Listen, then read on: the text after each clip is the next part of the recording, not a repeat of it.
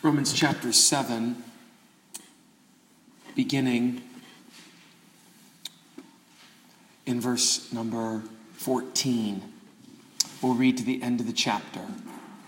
Romans 7, verse 14, "For we know that the law is spiritual, but I am carnal." That means fleshly. Sold under sin. "For the things that I do not allow. But what I desire, that I do not do. But what I hate, those are the things that I do." Verse 16. "If then I do the things that I do not want to do, I consent to the law that it is good. Now then, it is no more I that am doing it, but sin that dwells in me. For I know that in me, that is in my flesh, dwells nothing good. For to will is present with me, but how to perform what is good, I cannot find a way. For the good that I would, I do not do, but the evil which I do not want to do, that I do. Now if I do what I do not want to do, it is no more I that am doing it, but sin that dwells in me. I find then a law that when I would do good, evil is present with me. For I delight in the law of God after the inner man. But I see another law in my members, warring against the law of my mind, and bringing me into captivity to the law of sin, which is in my members. O wretched man that I am! Who shall deliver me from the body of this death? I thank God through Jesus Christ our Lord. So then, with the mind, I myself serve the law of God, but with the flesh, the law of sin." I want to explain to you tonight the Christian puzzle. The most puzzling part of the Christian life is not how does God choose people before the foundation of the world while they are still free. The greatest puzzle is how can you be a Christian and a sinner at the same time? Did you know that the Bible calls Christians saints? That Greek word means holy one. If you are a Christian, then you are a holy one. But how many of you feel like you are holy? You probably feel like the man who wrote this passage. There's so many sins. Do you feel that way? He did too. You feel like you're fighting a losing battle. You feel like you're drowning in a flood. You feel like you're running in a race and everyone's beating you. You feel like you have a debt that you cannot pay. You feel like you're pushing a trolley through Pick and Pay, but it's a broken trolley and it always goes to the right. And you're fighting with it, and then it hits the display and knocks everything down. And everyone's looking at you and laughing. You get it up and you try to push it again, and you're trying to correct it from going to the right, and then where does it go? It jerks to the left. And then it knocks everything down. And again, you are so frustrated. You try to pick things up, and you're breaking bottles, and you feel like that's your life. This man felt that way. Who is he? That's the first point of the sermon.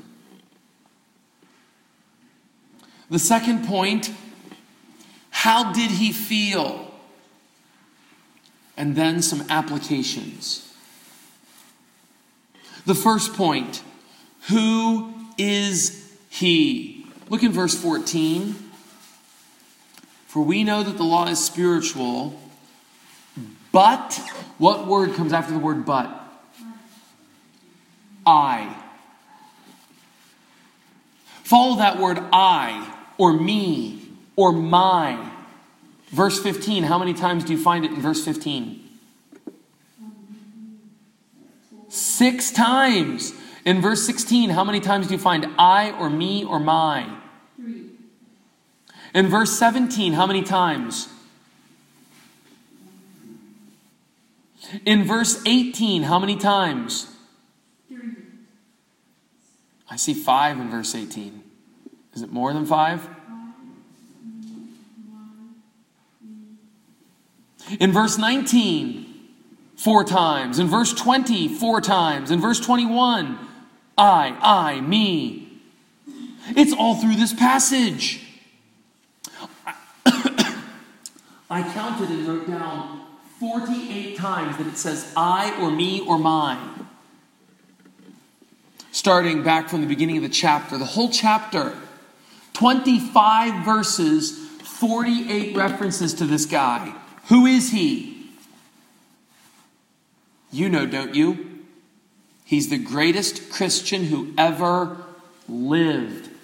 And this is how he felt. Do you feel like that? Then you feel like the greatest Christian who ever lived. Go back to chapter 1 and let's see who this great Christian is. Go back to Romans chapter 1. What's his name? Paul. What is he in verse 1? He's just a slave. That's the Greek word slave. I'm just a slave of Jesus. And this is what Paul does in this letter. In chapter 1, he explains the heathen people are wicked. Heathen people are people who do not have a Bible. That's a heathen person. Chapter 1, are heathen people good or bad? Bad. Chapter 2, what about the people who have Bibles? That's chapter 2. People who have Bibles are bad too. Chapter 3, everyone is bad. That's chapter 3. Look at chapter 3, verse 23. Who wants to read that verse? Go ahead, Colin, read that one. Caleb, 3:23. Who wants to read verse 11? Kulani, 3:11.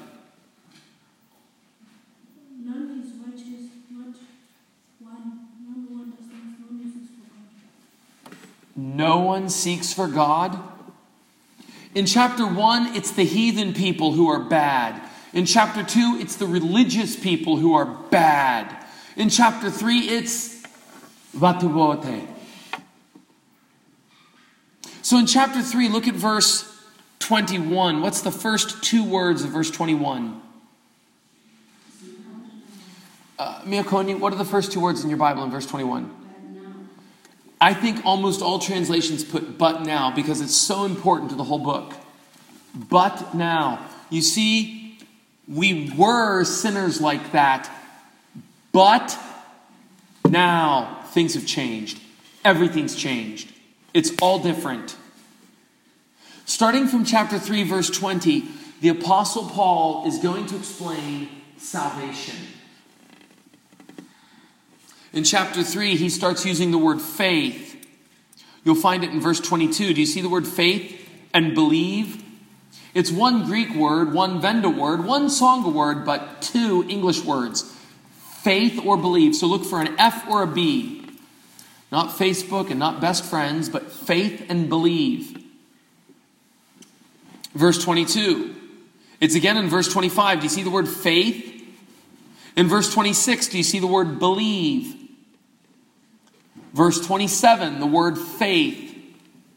Verse 28, the word faith. How many times do you see the word faith in verse 30? Twice. 2 times. There it is again in verse 31. If you go through chapter 4, you're going to find it 27 times.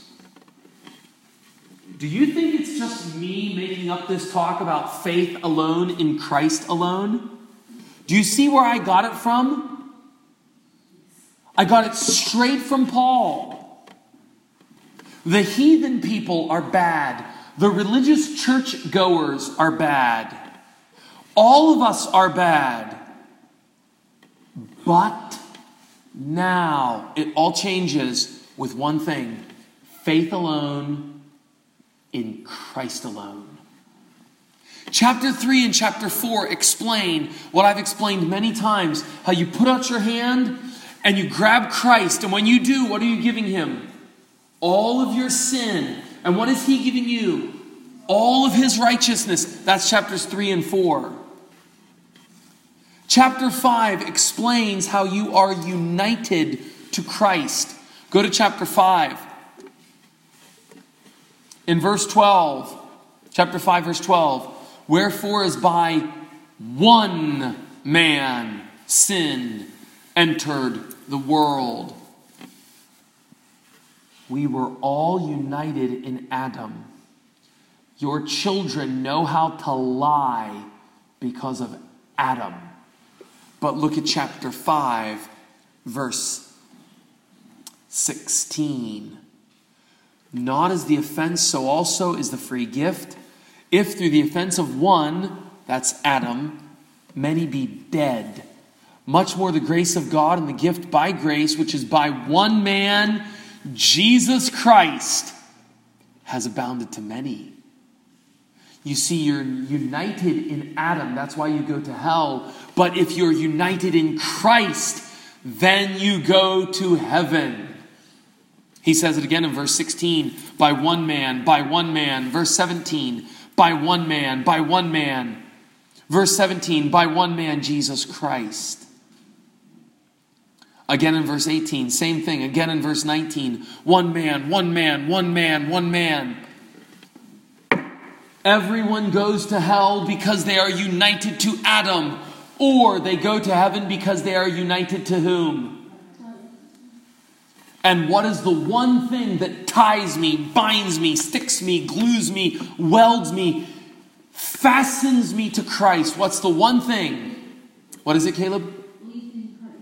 Faith in Christ. There's nothing else. No church, no baptism, nothing else. It's only faith. It's only Christ. It binds you. And something in your hearts is telling you, amen, that's true. You know it's true. Because I have no motive to say anything different. Because this message makes me unimportant. Do you see that? The message I'm telling you must be the truth because there's no other motive for me to say it. The message I'm telling you doesn't get me money. The message I'm telling you doesn't make me important. It makes me unimportant. If the only thing that you need is faith to tie you to Christ, then you don't need your pastor except as he helps you believe on Jesus. It's Christ. You know this is true because it's so clearly in the Bible. You know it's true because there's no other motive for me to talk this way. And you know it's true because there's something in your heart that right now is telling you, amen, yes, yes, yes. That's the work of the Holy Spirit. Chapter 6. This is what people commonly say. Chapter 6, verse 1. What should we say then? Should we continue in sin so that grace can be greater and greater? Some people say this. If we're bound to Christ only by our faith, then why not skip church every Sunday? Why not buy big cars? Why not be very stingy and rude and cruel? Because God has enough grace to cover that. Chapter 6, verse 2. May it never be. How shall we who are dead to sin live any longer in it? You see, if you really believed in Jesus, something happened that you didn't know. You died. When you believed in Jesus, a funeral happened. Someone died. Who died? Look at verse 5. I'm sorry, look at verse 4 just for the baptism. Verse 4, therefore we are buried with him by baptism into what? That like as Christ was raised up from the dead by the glory of the Father, even so we also should walk in newness of life. We died with Christ. Verse number 6, knowing this, what was crucified with him? The old part of me, so that the body of sin would be destroyed, so that I would never again serve sin. Verse 7, because the one who is dead is freed from what? I'm freed from my sin. So I'm dead. This is wonderful. I'll never sin again. That's the whole of chapter 6. You'll never sin again.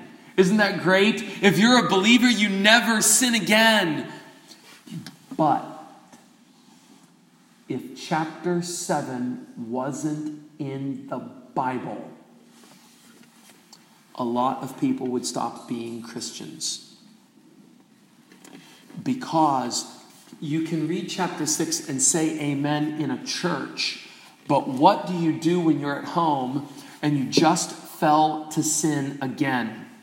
You're trying not to drink and you just bought alcohol and drank again. You're trying not to be angry and you just shouted at your wife again. You're trying not to look and lust and you just saw that thing on the TV. You just looked at that picture again.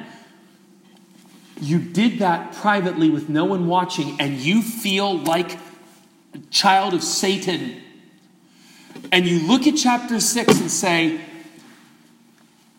I tried it and it doesn't work. Dead? Not dead. I'm either an unbeliever, but how can I be an unbeliever? I put my faith in Christ. I did it. I believed and I'm still doing this stuff. And you go back and forth. Do you pull your hair out? Do you commit suicide? What do you do? Some of you have been there. I've been there. I have at times slumped down in my home against the tile floor with my back against the wall and said, why can't I stop this? How do you explain that? You explain that because the book's not done yet. How many people stop reading before the book stops? Go to the next chapter, chapter 7. You see, it is true that if you've believed on Jesus, your old man died. He's dead. But there's another truth, and this is the Christian puzzle. Look at chapter 7, verse 4. Wherefore, my brothers, you also are become dead to the law by the body of Christ, so that you should be married to another, even to the one who is raised from the dead, so that we should bring forth fruit to God. Wonderful. I'm dead to my sin. I'll never sin again. I'm married. I'll always love my new partner. This is wonderful. It's fixed. But it's not fixed. Because something else happens. Look at verse 9. I was alive without the law once, but when the commandment came, sin revived and I died. You start to read your Bible like Faith said this morning. She used to think, oh, I become a Christian. I don't smoke, I don't drink, I don't fornicate, I don't beat my wife, I don't beat my husband, I'm not stealing, I'm not murdering anyone. I'm a Christian. And then she started reading the Bible more. And she got to Romans 1 and said, what? Don't be proud? Don't even raise your voice at people? Well, I do that. And she thought, what is this? When she read the full law, she felt as if she died. How do you explain that? You explain it with this passage we read and that we're now dealing with. So the first question is this. Who's writing? The answer is, it's Paul. It's the greatest Christian ever. He's a man who tells us about salvation. We're all sinners, but we're saved by faith. If we're saved by faith, then we cannot go on in our sin because our sin is dead. But Paul doesn't stop there because he's a wise man who knows human life and human nature. It's Paul who's talking, and Paul does something wonderful. Some of you look at me and think, oh, I can't be like him. I'm not saying I deserve that. I'm saying that I'm guessing some of you look that way. You might forget that I've been a Christian for 30 years, and you've maybe been a Christian for 2 years. But I want to direct your attention here to Paul the Apostle, who was a Christian for about 25 years when he wrote this letter. And look what he writes in verse 14. We know that the law is spiritual, but I am carnal. What does carnal mean? Fleshly. Paul says, I, after 25 years of walking with Jesus, after having written the book of Galatians, the book of 1st and 2nd Thessalonians, after written, not yet Ephesians, after reading books of the Bible, after being a great Christian, look what I'm doing. I am carnal. How would you feel? I've walked with Jesus for 30 years, and I say, Paul, I know what you're talking with. Paul has walked with Jesus for 25 years, and he says, I'm fleshly. I wish I had some way to cut the sin out of me. Do you ever feel like that? That's the way Paul felt. Look what else he says, verse 15. Do you feel this way? For that which I do, I allow not. I do not know. I do not want. Keep going. For what I would, that do I not. But what I hate, that do I. Do any of you feel that way? How many of you try to fast and quit?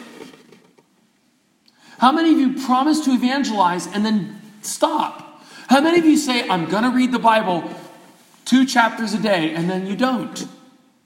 How many of you say, I'm not going to, and then you do it? I'm that way. Who's talking?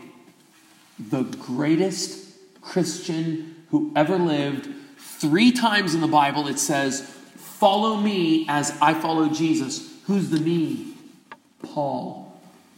Follow the greatest Christian who writes, I'm carnal. Are you like that? See, the truth is, you are like that, but if you don't know that you're like that, then you're probably not even a Christian. The first point is this. Point number 1, who's talking? Paul, the greatest Christian ever. Point number 2, how does he feel? How does he feel? Look down at verse 16. If then I do what I would not, I agree with the law that it is good.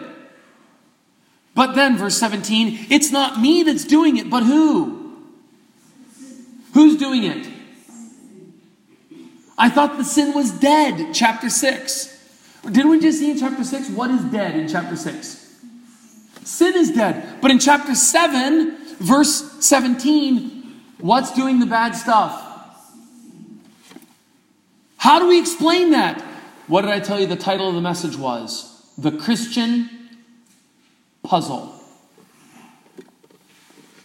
Sin is dead in one way, but sin is sinning in another way. How can you explain that? Oh, it's the terrible problem of the Christian life. That we are saved from our sin, but not as much as we wish we were. Verse number 18. I know. What does he know in verse 18? That in me, that is in my flesh, there is nothing good. How many good things are in his flesh? Do you see that? Do you ever feel that way? That's the way he feels. There's nothing good in my flesh. I have this desire. The will is with me. I desire to do what's right. But how can I do it? I can't find the way to do it. Is that you? Verse 19. The good that I want to do, I don't do. But the evil that I don't want to do, that's what I'm doing. How does Paul feel? He feels like a wicked man. Some people think that Paul is writing about the time before he was a Christian. What do you think? Do you think Paul's writing about a time before he's a Christian? He's saying, all this, Romans chapter 7, is talking about way disatuciza. It sounds like that almost, doesn't it? He's such a sinner. Look down at verse 24. What does he say in verse 24? Oh, wretched man that I am. Who can deliver me? Who can redeem me? Who can save me? Sounds like he's not even a Christian. But point number 2 is, how does he feel? And underneath point number 2, there's 3 things that he feels. What's the first thing that he feels? He feels that he is not a Christian. He's wicked. What's the second thing he feels? Look at verse 22. What does he feel in verse 22?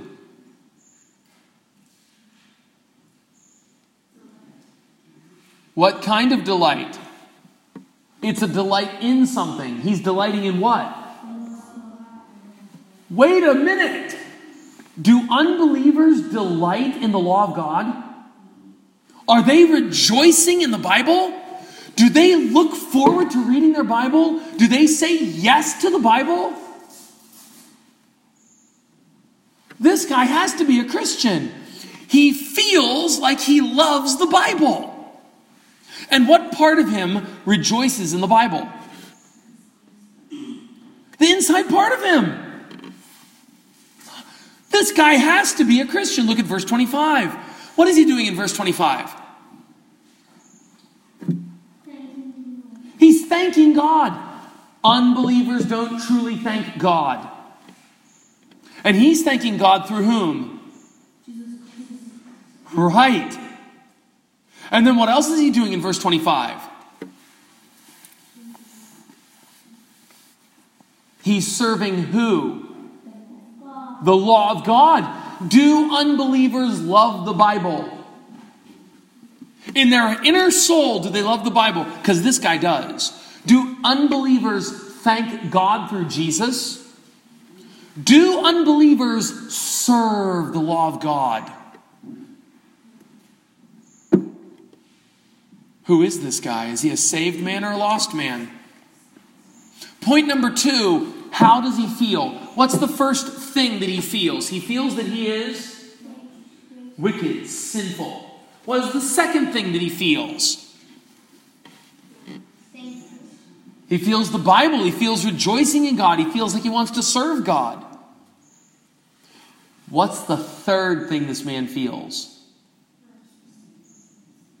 That's the first thing. Wretched, sinner, wicked, unbeliever. What's the third thing this man feels? It's in verse 23. Or you can guess it just from what we've read already. Verse 23. What's the word? W-A-R. Does your Bible have the word war or warring?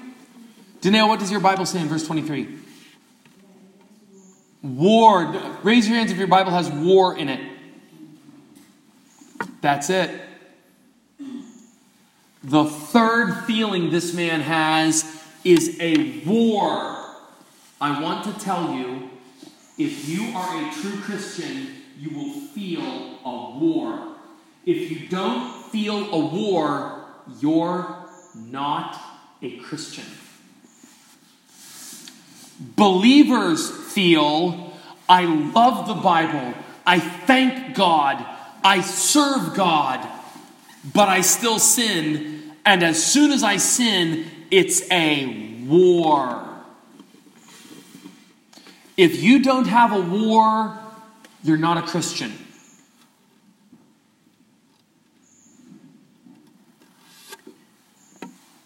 Point number 1, who is he? Paul. Point number 2, he's the greatest Christian ever. Point number 2, what does he feel? He feels 3 things. Tell me the 3 things. What's number 1? He feels like he is wicked. Number 2, he feels like he is righteous. Number 3, he feels a war. Do you feel that way? This is actually message number 21 on humility. Christians should feel this way all their lives until they die. Paul the Apostle puts it in chapter 7, right after chapter 6. Because in chapter 6 he tells you, your sin is dead, you'll never sin. It's gone. You are a slave of God, you're not a slave to sin. But if you only had chapter 6, the first time you got angry after you made your profession of faith, you think, I lost my salvation. What happened? Chapter 7 comes to help us. The reason you still sin is because you are a Christian. Or the reason that you're concerned about your sin. The reason your sin bothers you and hurts you. The reason your sin is a fight. The reason it makes you angry. The reason it makes you want to pull your hair out and wonder, am I even a Christian? I can't join the church. Can I take the Lord's table? I can't do that. I'm such a sinner. The reason you feel like that is because you have the Holy Spirit. And the fight is not over. It's a puzzle. Why does God allow this to go on? Why doesn't God take this away? Have you ever wondered that? Have you ever wondered, I can see why sin is there before I became a Christian, because I'm not a Christian. But once I believe in Jesus, why doesn't he make me perfect? Have you ever wondered that? Have you? I thought that sounds like a question you would have thought. Have you ever wondered that in your heart? Here's the answer. It's very simple and it's very important. And the answer makes the Lord Jesus Christ more glorious. Or it demonstrates his glory. You actually can't make him more glorious. He is as glorious as he can be. We can only demonstrate the glory that he has. Why doesn't he stop all of our sin immediately? Here's the answer. And this is what I hope will help you in your Christian life today. He doesn't take the sin away because every single time that you are in the fight and you choose righteousness over sin, it's one more demonstration of the beauty of Jesus. If he took away the fight, we would take away a lot of demonstrations of the wonder of Jesus. He lets the fight go on so that constantly Christians would be fighting, and sometimes they lose, but often, more often than they lose, they win. If you are a Christian, I could say it this way. A Christian is a person who wins with his sin more often than he loses. You're going to lose, you're going to fight, you're going to lose, and some of you fell today. But if you're a believer, it hurts you, it cuts you, it drives you, it pulls you. You've got to change. I've been trying to change this for 10 years. Well, maybe you haven't been trying with the power of the Holy Spirit. And even if you have been trying with the power of the Holy Spirit for 10 years, you're going to keep going because the one, listen to this verse, Philippians 1 verse 6. The one who began a good work in you will be faithful to complete it until the day that Jesus comes back. If you're a believer, not only is the war inside of you, but Jesus promises that he will keep giving you ammunition, guns, bullets, weapons to fight in the war and to win if you'll just pick them up. He lets your sin stay so that as long as you live, you can keep beating your sin and demonstrating that he is more glorious than sin. Applications. Number 1. Christians should live in a constant state of humility, repentance, and self-loathing. That's in the Baptist Confession. It's number 58 in the books, 57 in the books.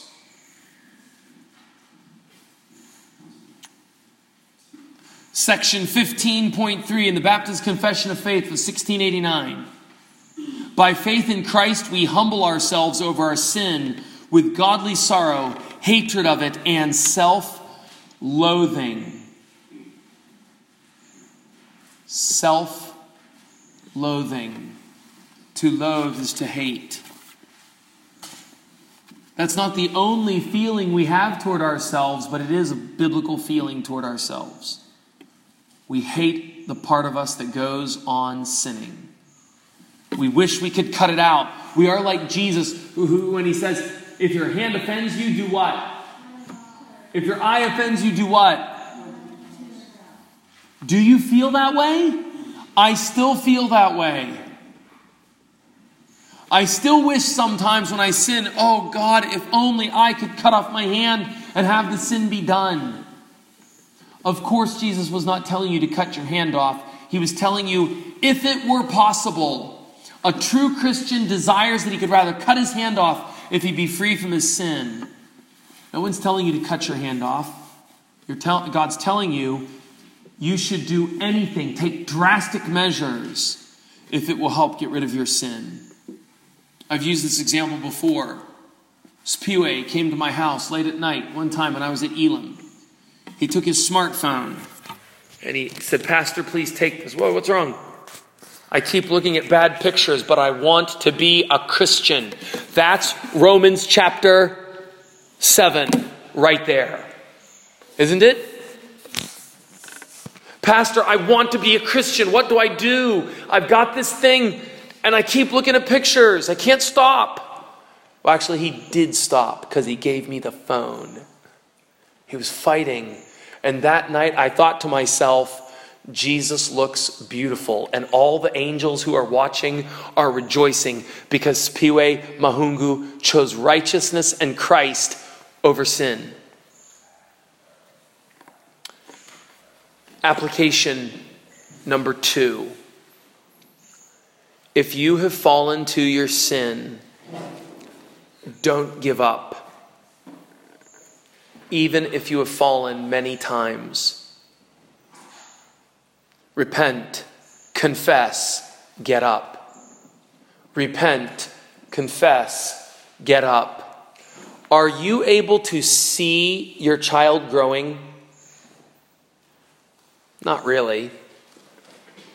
You're used to them. But what happens when you take your child to see the relatives who haven't seen the kids in, say, 2 years? What do they say? Bako. Don't they say that? It's still odd to me. Because I still remember adults saying that to me when I would go visit them. And they say to mom, oh, little Seth is so big. And now they say it about my kids. Oh, yeah, I guess I hadn't realized. Especially since I sometimes don't see them for 4 years. When they go back 4 years, that changes a lot. The kids are so big. You don't see the way you're growing, but if you're a true Christian, it happens just like this. You grow, then you fall. Then you grow, then you fall. Then you grow, then you fall. Then you grow, then you fall. And what do you see? You only see the times that you've fallen. But now you're here and you used to be here. And the Christians around you can see the growth. So application number 2 is this. If you are trusting in Christ and believing Christ and resting in Christ, but you're not perfect, join the church anyway. If you feel the war in you, you want to fight with your sin, we'll take you. We take fighters. We don't take couch potatoes. We don't need any more couch potatoes. We need soldiers. We don't need armchair quarterbacks who sit in their chair and watch the game. We want players to get in the game. We need workers and soldiers and laborers.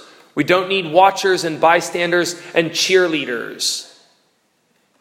If you're ready to be a worker, a laborer, and a soldier, come and don't wait anymore. Because Romans 7 tells you, keep fighting the war you're going to slowly conquer. That's what he says in verse 25.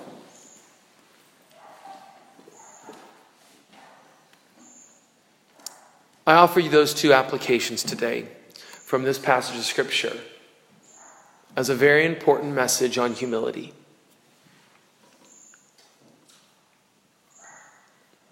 The greatest Christian who ever lived, after nearly 3 decades of following Jesus Christ,